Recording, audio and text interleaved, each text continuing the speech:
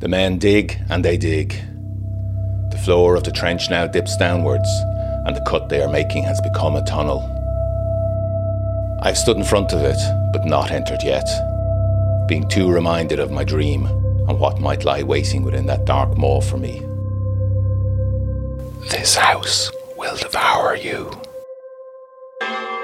This is a 12-part story of love, madness, mysteries and dead gods, as told by Jon and Elizabeth to each other in their letters.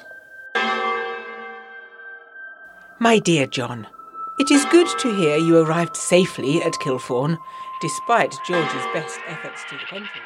My dearest Elizabeth, I have much to tell you. She made a face. It's not all bad, though.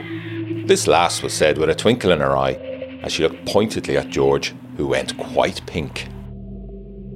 I'm not sure about our next encounter with Dr. Rookfield. As the cab dropped us off in Bloomsbury, I noticed he was gazing up at our upstairs windows with keen interest. Something, I know not what, made me uneasy, and I made sure to fasten all the window latches and draw the heavy curtains firmly across before retiring for the night. All she said was, "Tell George I have made a sacrifice of myself for him." My blood ran cold at the despairing tone of her voice. They dig, and they go deeper still. The workmen's eyes now have a haunted look, like men who know what is coming. I wonder what they dream of.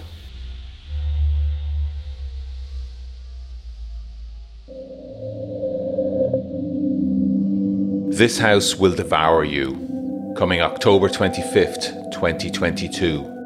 A new limited series fiction podcast of love, mystery, madness and dead gods, set in the 1920s in Ireland and England.